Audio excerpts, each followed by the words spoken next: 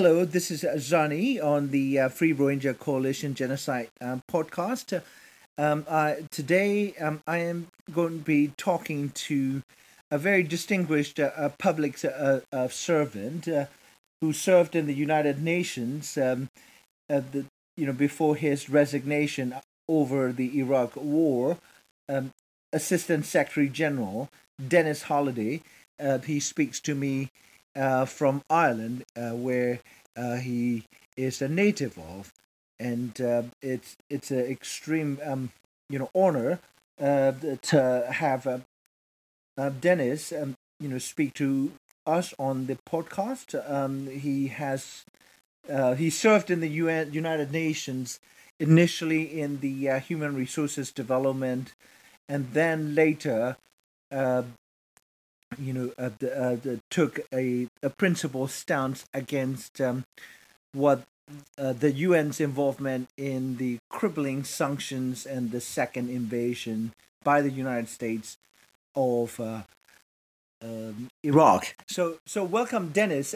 Can I ask you uh, with the first question, which is, Kofi Annan, the late Kofi Annan, was a very important name in the Rwandan genocide, and also, as a Nobel Peace Prize winner of the United Nations. I think like he shared uh, Nobel Peace Prize with the UN.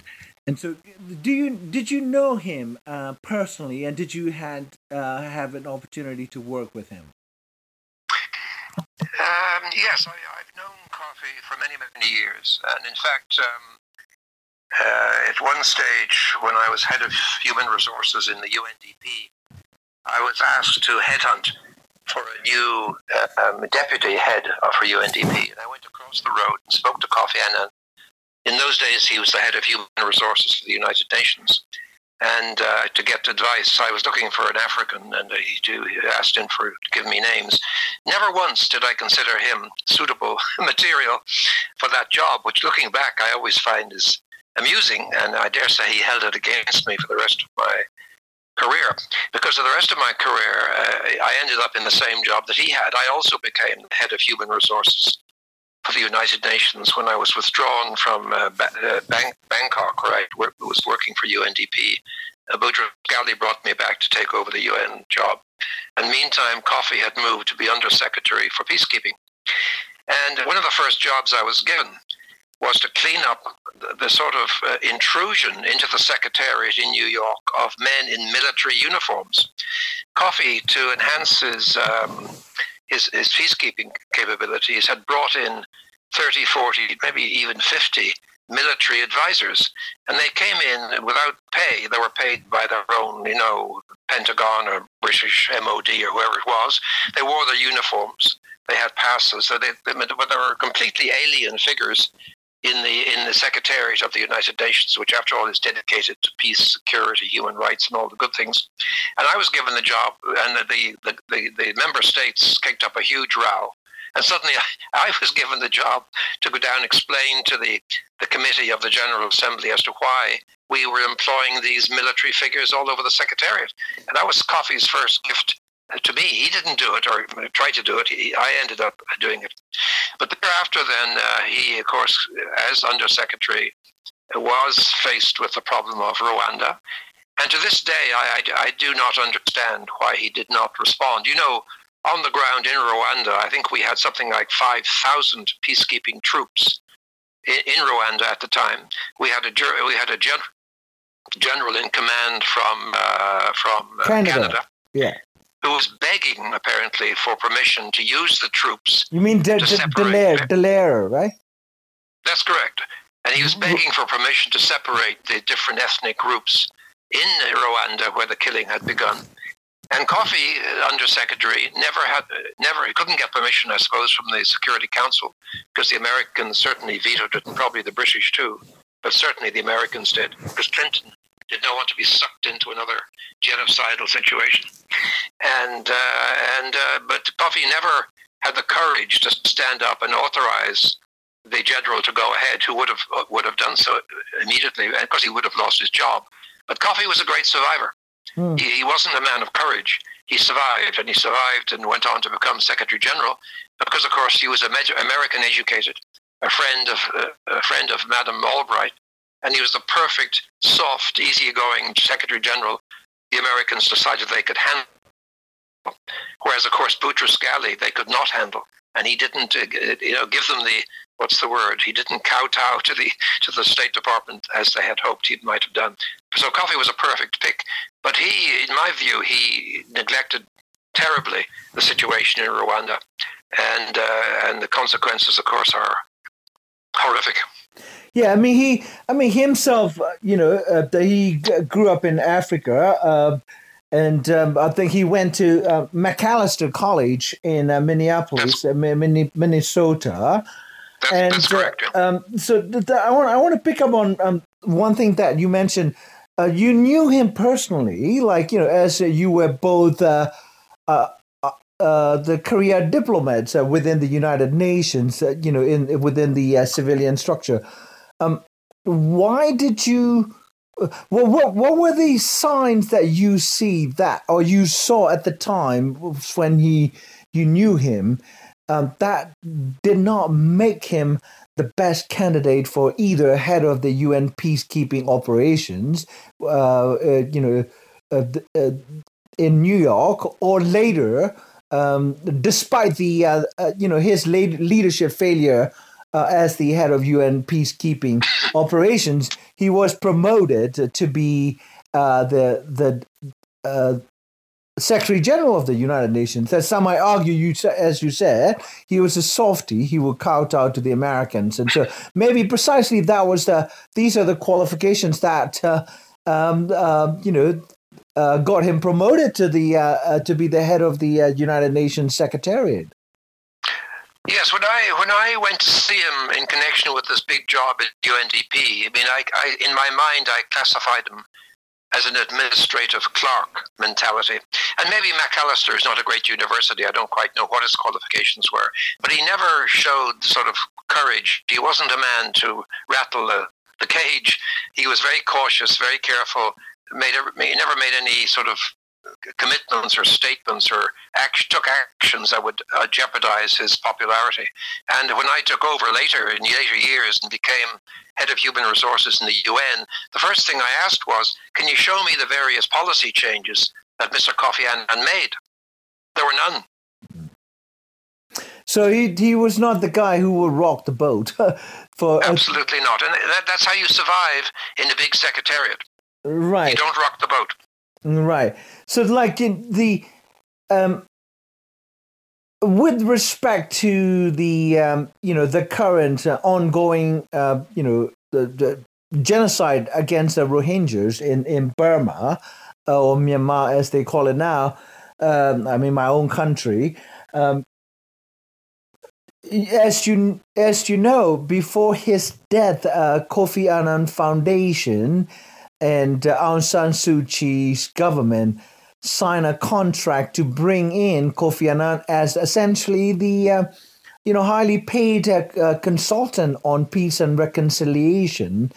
And, Kofi Annan, characteristically towed the line of the government in power in Burma, the refuse to call the victims of the Burmese genocide by their own name, which was essentially in violation of the United Nations principle, or principle of the community groups and cultural groups having the right to self-identify. It's not the business of the UN or any national government to tell or order any community, national or cultural or racial or ethnic, how they should be called. And in violation of that principle, at least I would give Ban Ki-moon, who in the presence of Burmese generals and Aung San Suu Kyi and others, in Naypyidaw, or the new capital around the World Economic Forum, simply said, look, we UN has a principle, and I, as the head of the Secretariat, cannot not call the Rohingya by their own name. He stuck to his gun, whereas in fact his predecessor, Kofi Annan, went along with Aung San Suu Kyi's insistence or conditionality that he takes the job, insofar as he complies with the Myanmar government or Suu Kyi's, condition that Rohingya be not addressed as Rohingyas. That's how compliant he was, in dealing with situations that involves essentially genocides. Do you care to comment on that kind of like trampling of, the organization's principles, or basically undermining its own, peacekeeping or atrocity prevention missions by Kofi Annan? Well, first of all, San Suu Kyi had won the Nobel Peace Prize. The United Nations won the Nobel Peace Prize, and Kofi got associated with that. The why is a mystery to, I think, many of us. So they became buddies. They became part of this group of, what do they call, the elders or something of that sort. The elders, yes. That it was funded by the Virgin, benefactor in, the Virgin that's right. group. So they would have been friends in that sense. Secondly, the Kofi Annan Foundation, I don't quite know how it was funded, but I wouldn't be surprised to find there was Ford Foundation or Rockefeller money or other American sources of funding, which kept the foundation in Geneva going. And of course, he owed perhaps something to that source. And thirdly, he was very much an American Secretary General and an American collaborator, and he followed the process of the State Department and the White House in connection with Myanmar and San Suu Kyi herself and the vested interests of some, if not all, of the 5 veto powers of the Security Council. They all have interests in Burma, in Myanmar, as far as I know. So he just played along, I think, and tried to keep everybody happy. That's the way I think he operated best. Yeah. Now, going back to the Rwandan genocide, because, our interest is, or concern is, the role of the United Nations in, the mass atrocity cases, or essentially, the grave cases where the states are found to be or credibly accused to be violating, the international law, particularly criminal law involving crimes against humanity, war crimes, and genocide, like 3 gravest crimes.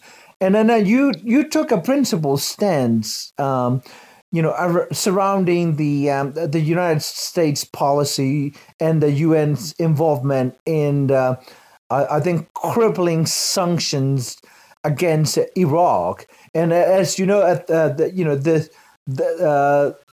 Madeleine Albright, at the time, the Secretary of State for the United States, was asked what she thought of the sanctions that involved even blockade of medicine and food, and how that was devastatingly impacting the lives of young Iraqi children. And she said, in order to oust Saddam Hussein and the lives of these young Iraqis, including infants and children,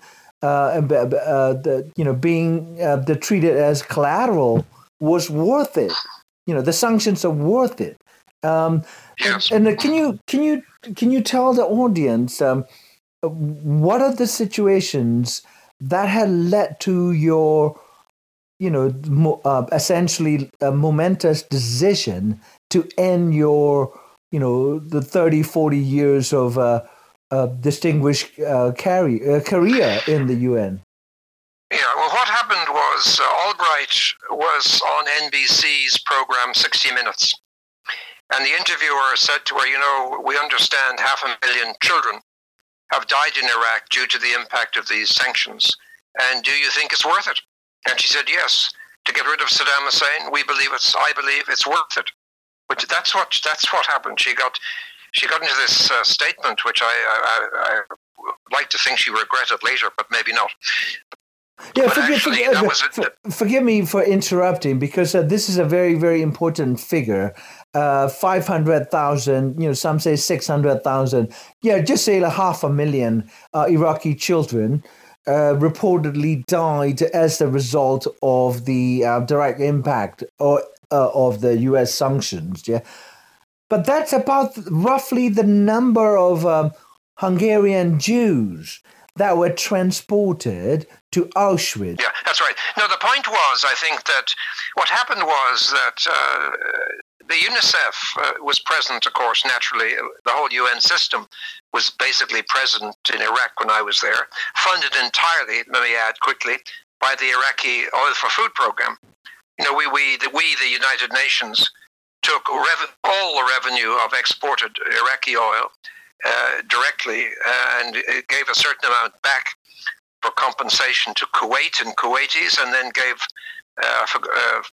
30-something% of it back to the program for Oil for Food, where we were together with government, and I on the ground sat with government both in Baghdad and in the Kurdish north to work out what we would do with 4.2 billion every 6 months.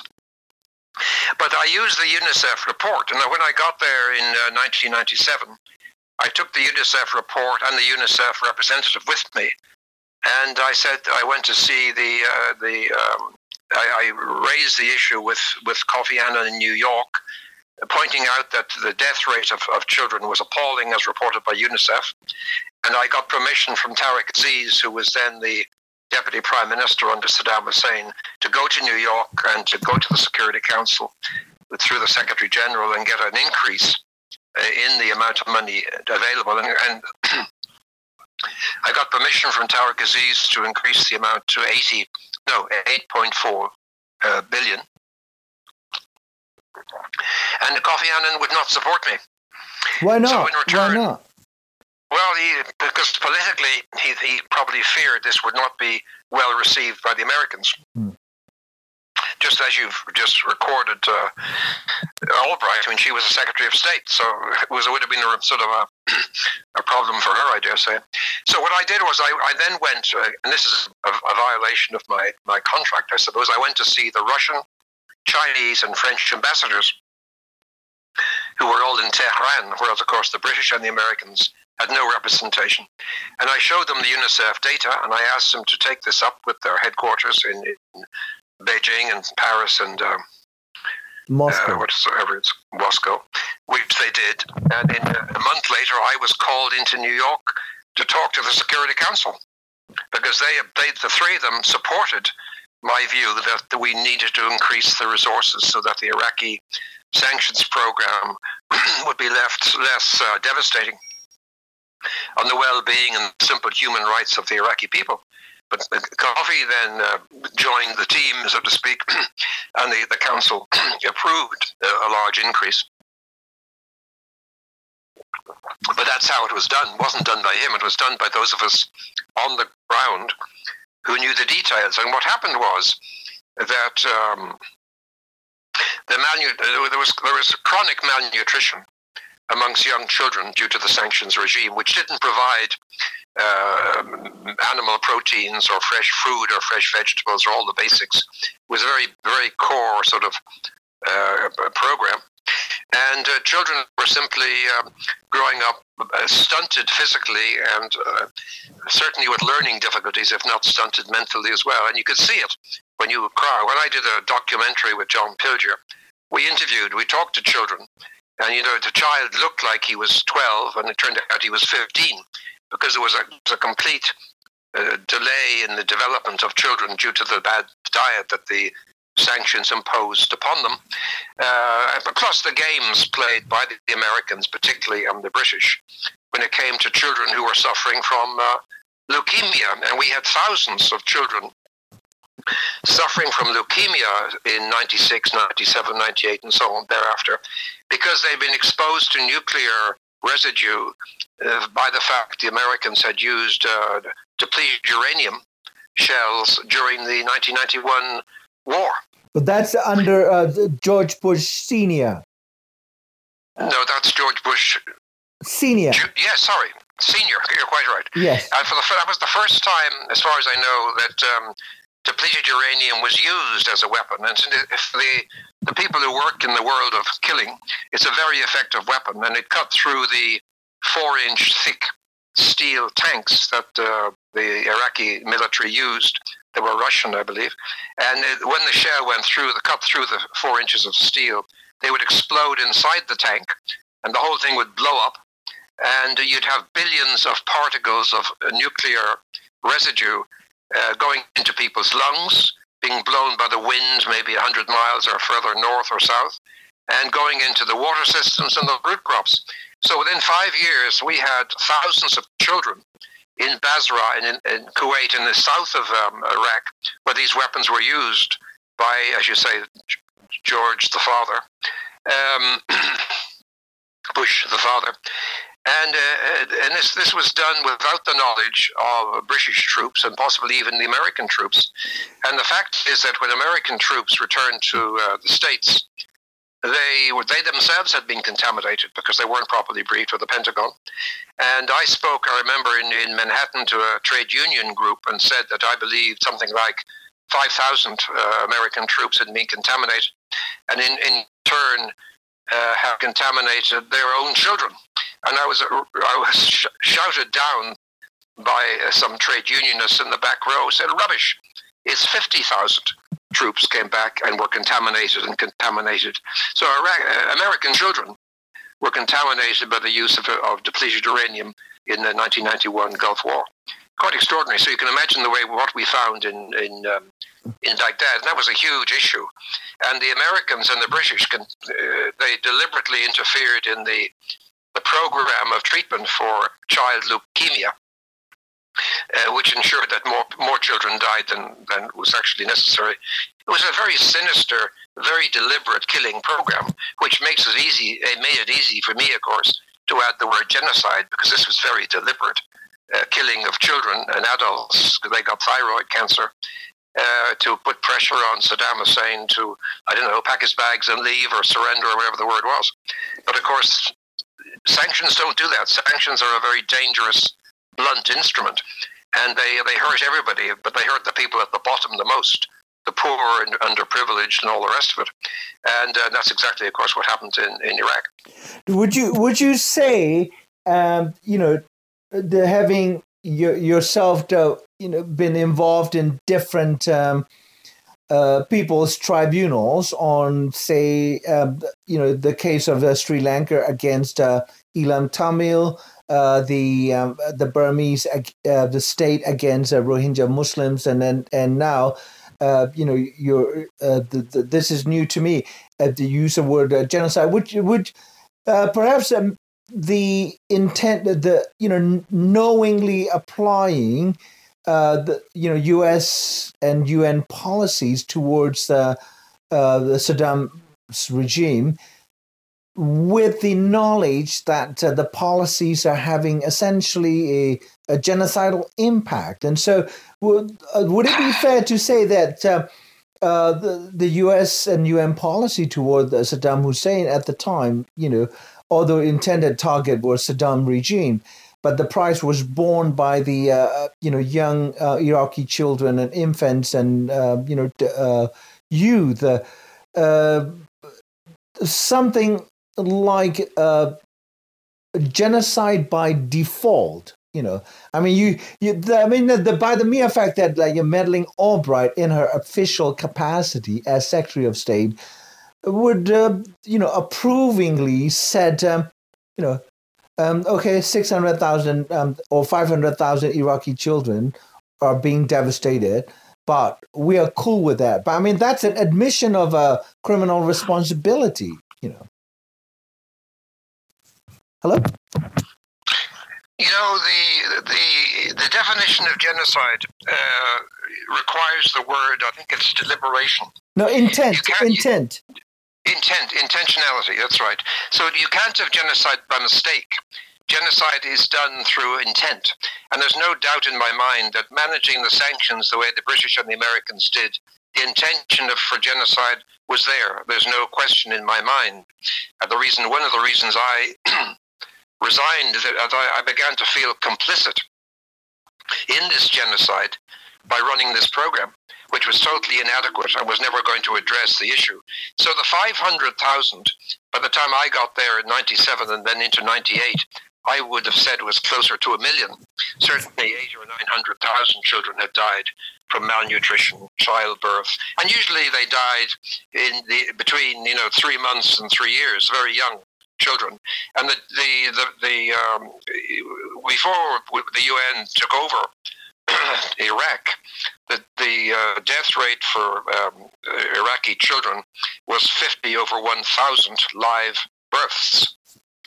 When thanks to the sanctions and the United Nations and the British and the Americans in particular, that figure became 150.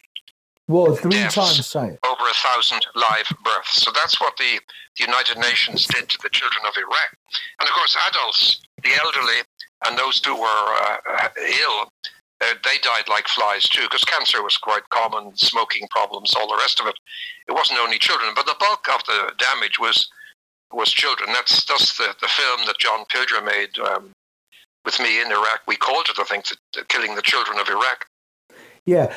I interviewed Yok Chung, who is the executive director of Cambodian Documentation Center, doing the documentation work for the last 25 years. Documentation Center is probably the best known research center on Cambodian genocide. He told me in no certain terms that the United Nations supported Khmer Rouge after the facts of the regime atrocities came to light as genocidal.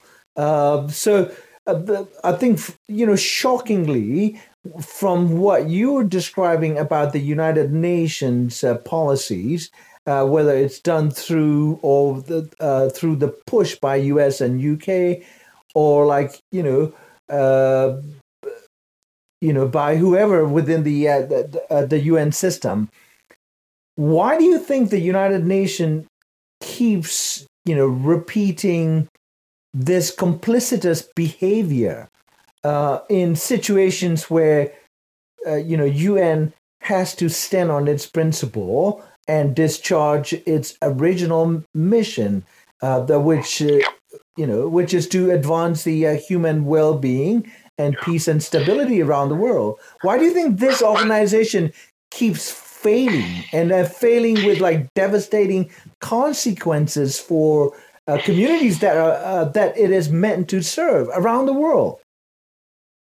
Well, the fact is that the United Nations is made up of 193 nation states, sovereign nation states.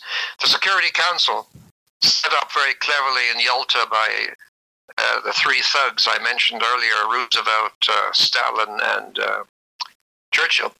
That was very cleverly designed so they would control the United Nations, having seen how the League of Nations failed. And the decisions made about sanctions were made, of course, not by the 193. It was actually made by the members of the 5 veto powers of the Security Council. And of that 5, 3 did not participate in the final decision. The Russians, the French, and the Chinese did not endorse the sanctions regime, but they also didn't veto it, unfortunately. So they kept quiet. So it went through based on the British and American vote.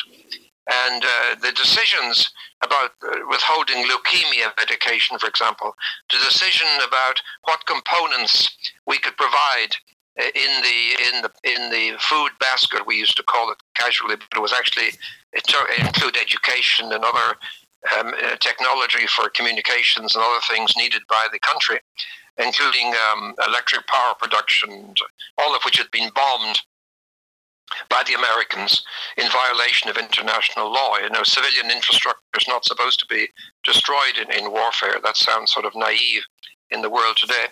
So the wrongs that are done by the United Nations, as you say, are actually wrongs done by various members of the United Nations itself. The UN doesn't control those members. Those members control the UN. And the only man who could stop that, theoretically, would be the Secretary General. But we've never had a Secretary General yet who's resigned. And he has Article 90 of the UN Charter. And under Article 90 of the UN Charter, the Secretary General is allowed and able to stand up and take on the Security Council and correct them, make a point.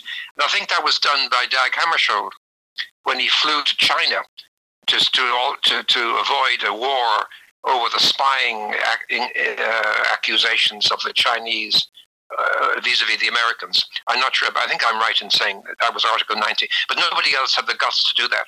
And of course, we know what happened to Hammarskjöld. Right, he was murdered. Yeah, murdered by the British or the French or possibly the Belgians. In an accident made to look like a plane crash. We know there was a second plane which shot down the UN aircraft. It's all covered up in Rhodesia. The people who knew the truth were all Africans who were engineers and airport people, and they knew there were two engines. They could tell there was a fighter plane involved, probably British or Belgian maybe. And but when it came to the trial and the investigation, they were excluded by the Rhodesian white regime from participating in the court case. Right. Yeah. Well, you're talking about the present-day Zimbabwe. I'm talking about he was a man called Malensky, who was the British head of Rhodesia at the time. Right. No. Rhodesia was renamed Zimbabwe. That's what I'm saying. Right. Yeah. So I mean, the murder of Hammarskjöld was covered up by the member states who were guilty of being guilty of it, in my view. Right.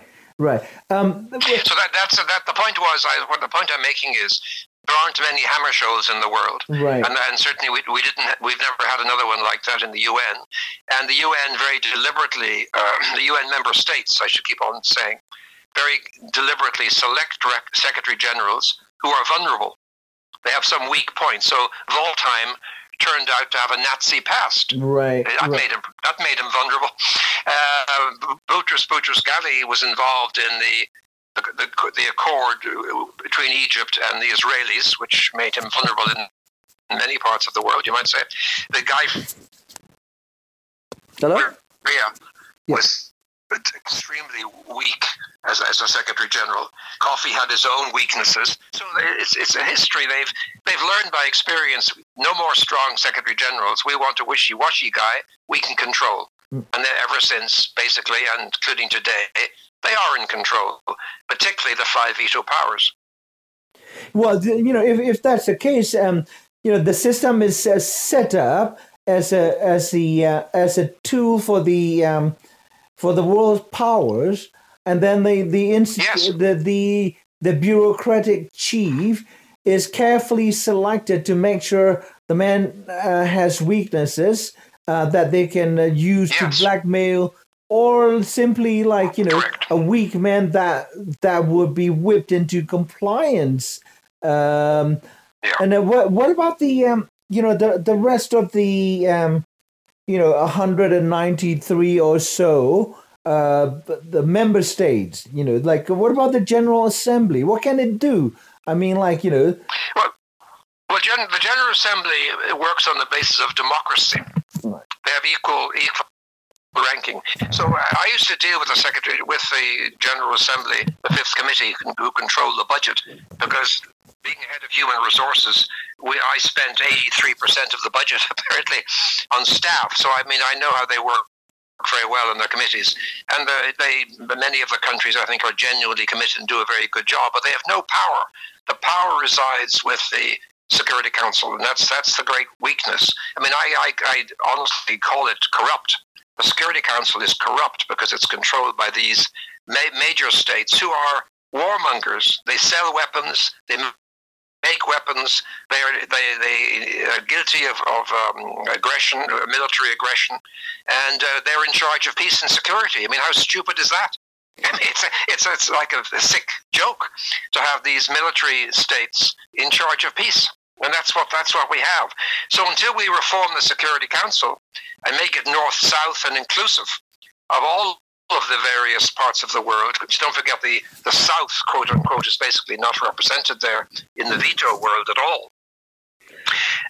China is not the South. Let's not pretend that. So it's completely screwed up and it has to be completely changed. But how to do it with the veto power arrangements, as we've discussed already, is just nigh impossible. And that's the tragedy. But the other thing I need to say is that the member states and the United Nations, the world of genocide and sanctions and warfare, and these are, and even peacekeeping, these are relatively few and far between, in the sense that we have something like 35 agencies of the United Nations system, from aviation to health to agriculture to industry, you name it, it's there, and they do extraordinarily good work on the ground. I mean, when I worked for UNDP, we financed all these agencies in Iran, let's say, back in the 60s. We had programs in planning capabilities, in health, in adult literacy with UNESCO. So, I mean, a lot of very good work goes on every day of the week throughout the world through the UN system, but not when the Security Council is involved. That changes everything, sadly, and that's where we see the corruption and the damage the UN has done to the world and to itself. Yeah, as you know, this Charles Petrie report in the context of the Sri Lanka and how the war, the civil war between the Elam Tamil armed movement and Colombo, the government of Sri Lanka, ended. The mass killings, mass extrajudicial executions. According to Geneva Conventions, that once the armed combatants or the enemy troops surrender, you are not to execute them in any way, shape, or form. But as a result of the UN's failure in the context of Sri Lanka, the Ban Ki-moon brought in something called rights upfront approach, because UN agencies were the accused, UNDP, UNICEF, and UNHCR, were accused of essentially, the lending legitimacy to one party while undermining, the non-state actor in a very active, brutal military conflict. We've seen that in your own country, where the United Nations agencies, UNICEF and many others, World Health and all the rest of it, have not been able to work in Rakhine State, have not been able to serve the Rohingya population of Myanmar, because they're controlled by the politicians and the big powers in the Security Council, who have vested interests in Myanmar, as you know better than I, and had vested interests, of course, in Sri Lanka. The Chinese wanted that huge harbour facility. The British were the colonial power of the past and had vested interests. The CIA had a listening post in Sri Lanka, monitoring shipping going around the tip of India and on up through Indonesia into the China Sea, South China Sea. So everybody was there. The UN wasn't involved. No big decisions were made by the UN. They were all made by member states who controlled the United Nations. That's the tragedy of it. It's always about the big boys. And is Myanmar not the same story? In the case of the UN agencies on the ground, UNDP, the UNHCR and the World Food Programs and others in Myanmar today, the UN resident coordinator from Canada was essentially removed and given a new position in India because she became embroiled in her attempt to cover up or suppress the human rights report that she herself commissioned.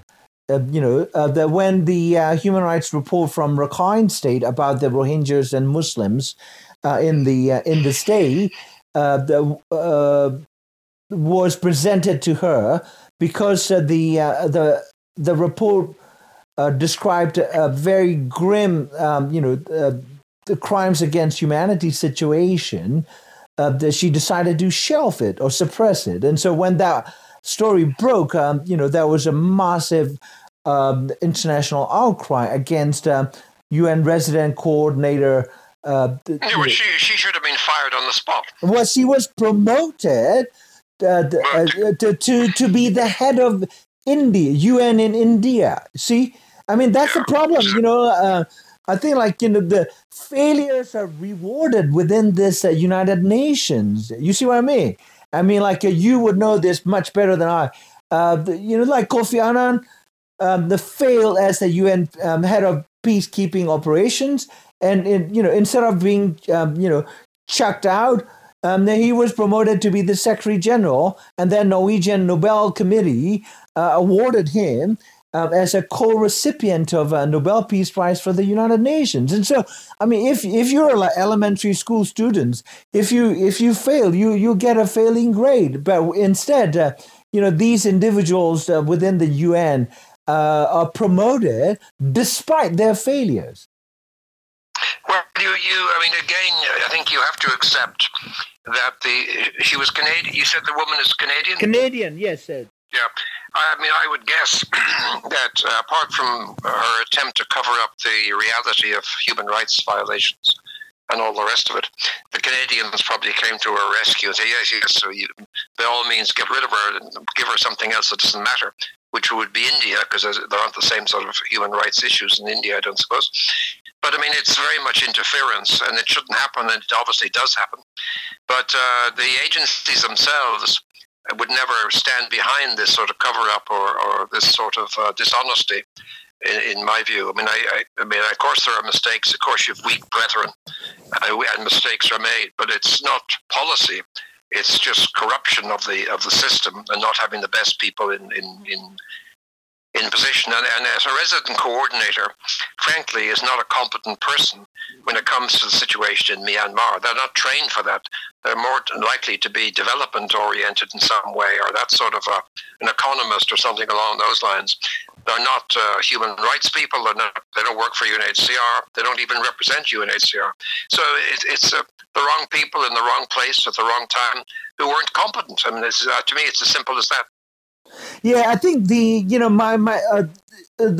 the case of Burma, the President Secretary General Antonio Guterres, under pressure from different individuals or forces within and outside the UN, commissioned an internal assessment of how UN performed, obviously very unsatisfactorily, to say, at best, and complete failure at worst. When the United Nations agencies with like hundreds of millions of budgets operating in a member country where a genocide was ongoing, by that very member state.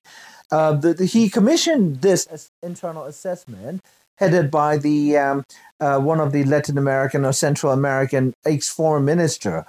And then but nobody takes the responsibility. You say this is a system failure. Security Council has tied the UN's hands, and so UN cannot do anything. But nobody takes responsibility. You see what I mean?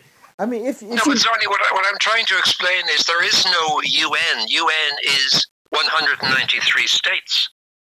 The UN alone has no power. The Secretary General has no power. He follows instructions. I used to describe, the member states are the masters. We in the Secretariat were the slaves at best. We followed instructions or we quit. Right. It's as simple as that, basically. And most people don't want to quit. Yeah, in your case, you quit. Well, what are the what was it like to have resigned from a career that you held very dear as a young person, and then growing up professionally and otherwise within this institution that became your home? Well, I mean, I wasn't that young by then. I was already 58. So, but I mean, the point is that what was happening in Iraq, and which I felt, seeing as I was overseeing this so-called oil for food program, although I had it double in size, the fact was that children continued to die, the malnutrition, the collapse of agriculture, education, all the rest of it. I mean, we were wrecking, destroying this country. We were allowing sanctions to slaughter the people, the civilians of Iraq, while it was aimed theoretically at Saddam Hussein. So it was a crazy situation, to be in. And I could not live with myself if I continued. But by resigning, my plan was not to sort of run away and hide my head in the sand. I planned to go and speak to the parliamentarians around the world. And I did. I left in November. In December, I was in Washington doing a briefing to the Congress. What was the year? Sorry to interrupt. 98, the end of 98, beginning of 99. I briefed to Washington, I briefed London, I briefed Paris, I briefed Australia. I mean, I was all over the place, Canada too. And they listened wisely, and they understood what I was saying, and they agreed with me. But they did nothing. Right. They didn't want to know, frankly. And the Foreign Minister of Canada, who said, Mr. Halliday, there's nothing we can do, 1 year later, when he was out of office, he asked to see me in New York and wondered, is there anything he could do to help? I said to him, basically, I didn't say it's too late, but that's what I wanted to say. Yeah, He'd no power then. But in power, these people would do nothing. Right. And the Democrats were in Washington, who may have agreed with me also, because I was called up by the very, very interesting black American politician from, I've forgotten now, he's dead. But I mean, they also may have understood what I was saying, but they had no authority to change Bush policy or Clinton policy. Right. So it's very frustrating. So I tried to change the minds of parliamentarians, and when I did that video with John Pilger, for example. I gave a copy to every member of the Security Council, and the Russian ambassador, who is now Sergei Lavrov, who's now the foreign minister, stood up, and I went there myself. He stood up in the Security Council. Right. He said, "You've all got this this tape, or whatever it's the CD from Dennis Halliday. I suggest you all look at it." He was very supportive, and always was for me, and so were the French and the Chinese. But they were guilty. They were guilty of not standing up to the Americans and the British, not taking responsibility, not using their veto power. Right. That was the problem. Yeah. And the Secretary General he was surviving. He didn't want to get involved either. Yeah. So it's a miserably sad story.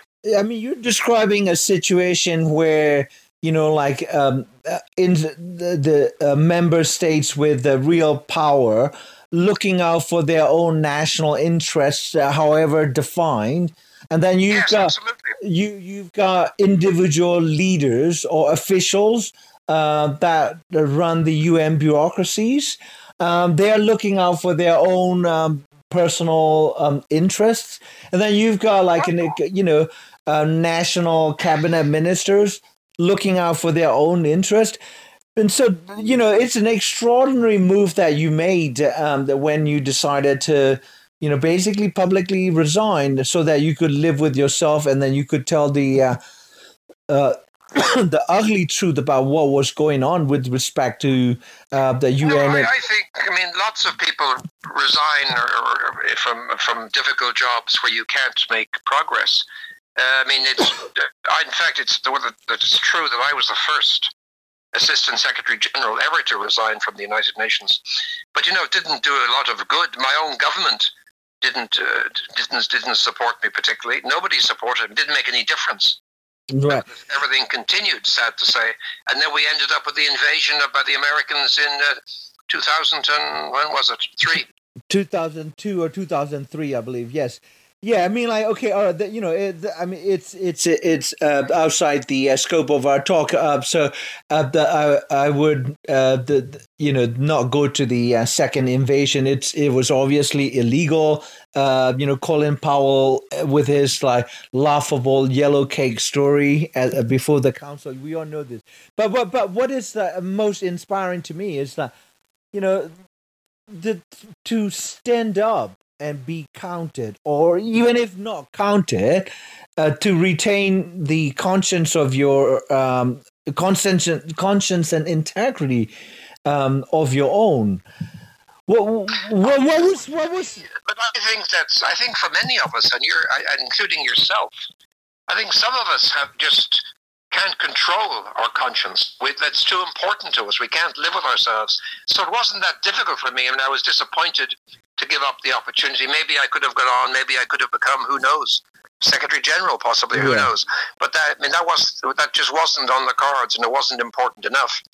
And I think I had no hesitation. I think the man who replaced me, as you know, 18 months later, he resigned for the same reasons. For complicity.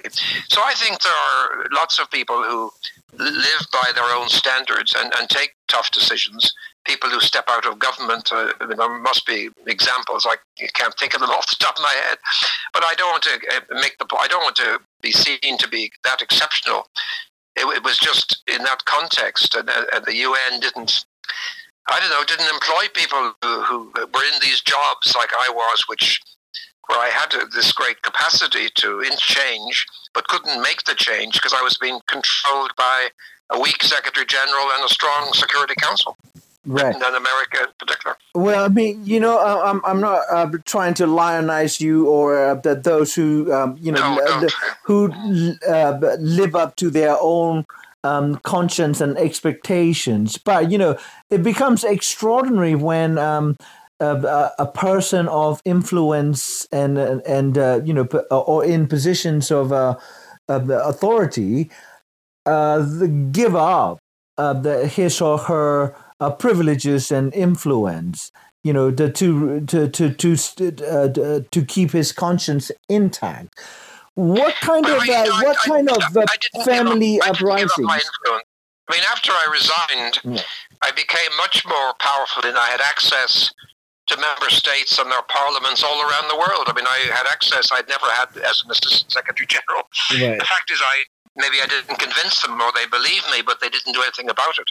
That's another issue, really. Well, I mean, that influence and that access came through what was seen as a right and moral and courageous decision. Yeah, but I think I don't think you. Saw that as a goal. Your decision was motivated by, I can't live with this, with the situation I am in. But what I want to get at is, are there family or personal, experiences, that may have strengthen your resolve to leave this. Essentially a cushy career. I was born. My father. I grew up in a Quaker family, and Quakers, as you know, are very much dedicated to nonviolence. And my father was an active follower of Gandhi.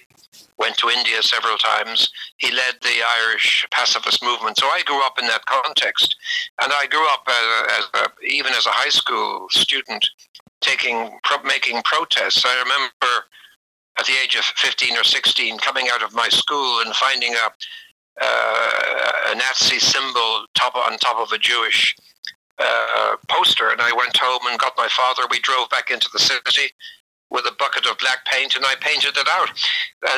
So from the very beginning, and in Trinity College in Dublin, I was protesting the nuclear testing of the French in the South Pacific, protesting apartheid in South Africa. So I grew up with a lot of other young people, and probably including yourself, in a mode of protesting human rights violations and other criminology around the world.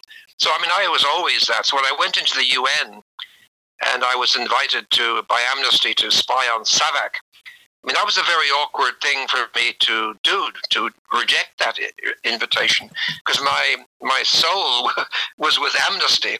My job was in Iran, and Iran under the Shah, and SAVAK was, as you probably know, the secret police with a notorious reputation.